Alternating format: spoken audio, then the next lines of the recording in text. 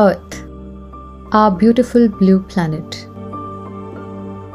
It is no more the planet our ancestors once knew. Be it the record-breaking temperatures or the heaviest ever seen rainfall, our life-giving planet is in danger, and so are our lives. In times like these, when our world is grappling with unprecedented climate challenges, effective communication takes center stage. Effective communication is essential to bridge the gap between science and the general public. The burden of initiating climate action rests on the communicator's shoulders.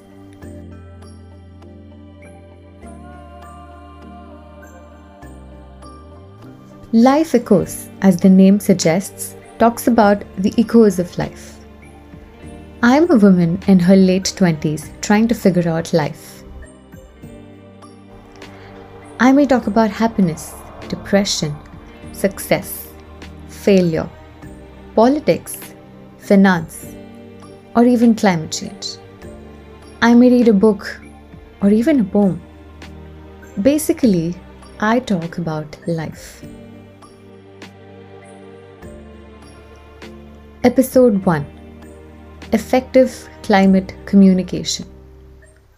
So I think communication, if anything, needs to get smarter in terms of what is important and what is not important. See, there are ethical and moral angles to everything we say to the public. If we are saying, if the idea is to bring about action, then what can people do? You have to give them options. Raghu Moshtagote, visiting professor at IIT Bombay and an emeritus professor at the University of Maryland. Professor Raghu is of the opinion that there's enough being done. In fact, he says there's too much being done. But he does note that whatever is being done is without context, and he wishes to see smarter communication in climate change communication. Now, in Raghu's words. There's more than enough done. You cannot wake up any day without, in any language, cannot read newspaper without headlines blaring about climate change. I think it's too much because nobody is giving any context to it. So people may just get climate anxiety and think there is nothing we can do and just forget about it. So I think communication, if anything, needs to get smarter in terms of what is important and what is not important. Now there are every corner of the world, every language, every day there is climate news. So communication is the issue. It's the effective communication that is missing. So how do you think that can be improved? So how can newsrooms contribute in having a smart climate change communication? Well, you have to decide what is the purpose of your communication. Is it to inform people? Is it to get them to change behavior? Is it to get them to act? So once you know the purpose, then you have to establish saliency, credibility, and legitimacy in conveying your role in getting people to do. Otherwise, you're just hitting them on the head with this climate change alarmist news. To decide what is the purpose of your communication, and then also probably, as I said, everything you say has to have an ethical and moral angle to it. What is the impact? If you say UP's heat wave was made twice as likely by global warming, what is the impact on UP if people stop investing there and businesses start leaving? And what purpose have you served? Especially because this kind of information is very unreliable. If you say it was made twice as likely, there is no way to check it. It's some model experiment that says it's twice as likely. The models are not perfect. They are not even close to perfect because they cannot reproduce that heat wave. If they're so good at saying it was twice likely, why didn't they predict it? It has to be effective, and it has to always consider the impacts of claiming things. Next, I spoke to researcher Muhammad Abubakar.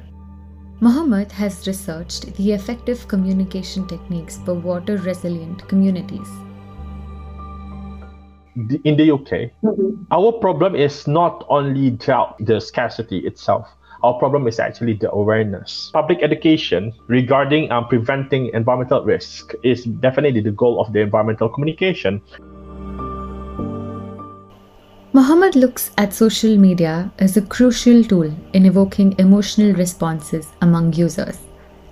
In his study, Mohammed writes, social media allows content marketing in which storytelling becomes the key to attracting and retaining customers. In relation to the current climate change phenomena, the opinions of individual citizens towards climate change are usually influenced by emotions rather than scientific evidence. Like I said, the increasing prominence of the social media communication has had a significant impact on various aspects, I would say. Like it could be marketing, it could be environmental awareness in this case, disaster preparedness. Says that social media evokes emotions in people who look at it, and that helps better communicate the situation. Is that what your research is about? Yes, that's the whole idea. But the problem here is, how do we evoke the emotions? What sort of emotions is actually helpful in this case? Mohammed considers variables like awareness, emotional appeal, informativeness, multimedia effect, creativity, and other emotions like guilt, sadness, and calmness in assessing the responses. Achieve the whole thing. It could be like, okay, this video is for pre-flooding event. So this is what you need to do before flood. Or another video that says, this is what you need to do after flooding. So basically, understanding the goal of your video is step one. Yes, correct. Identify the problems and then you have your goal of your communication. Once you have that, now you want to create the video. So in order for you to create the video, you can use my framework that I said. So the framework Mohammed talks about, he calls it the water conservation campaign. And in this campaign, there are two routes, central route and peripheral route. So what is central route? If you are providing just information in your video, then you're taking the central route. So what do I mean by just information? You state facts, you state the news and you stop it there. So that is central route. But when you take the peripheral route, you are adding an emotional appeal to your video. You are showing credibility, meaning you state your sources. You show where the numbers and data is coming from. You get creative with the presentation, and you also add different multimedia effects, different background music, anything that you think might catch your audience's attention. So that's peripheral route. Among the two, studies have shown that the videos that have followed the peripheral route have garnered more views, more likes, and more shares. Multimedia effects and creativity as well, you may do so as well, so that it will be more, more entertaining in a way. So once you have that, and then just hope that it could be, beneficial for the audience. So create the video using the framework. That is step 2. Obviously, step 3 is you can validate the video. Validate the video, that means that you ask people, like smaller groups, to watch the video. So basically, you're saying step 1 would be understand the goal of your video before you even start anything. Step 2 would be create the video using the framework. Step 3 would be validate the video, show it to a small group of people and ask if the emotions are sent across and get feedback. Step 4 would be publishing it on all possible platforms. Mohammed looks at social media as a crucial tool in evoking emotional responses. In his study, Mohammed writes, social media allows content marketing in which storytelling becomes the key to attracting and retaining customers. In relation to the current climate change phenomena, the opinions of individual citizens towards climate change are usually influenced by emotions rather than scientific evidence. According to the Reuters Institute for the Study of Journalism's Digital News Report 2023, the younger generation today turns to social media for news and hardly consume news the traditional way. In the United Kingdom, 41% of respondents aged between 18 and 24 said social media was their main source of news. This was an 18% increase from 2015. Do you think having a solution in the video might also add value to it? So just highlighting the problem may not, add a lot of value to a reader. So in the end, maybe you can talk about, okay, so now this is the problem. What is the solution? What can you do to right the wrong? Yes, as a matter of fact, that's what I did in my video first. Like I said, in my case, I evoke the guilt first. Like, if you don't do, this is what's going to happen. Okay. This has been predicted. This is what's going to happen. So, that was the first episode of Life Echoes.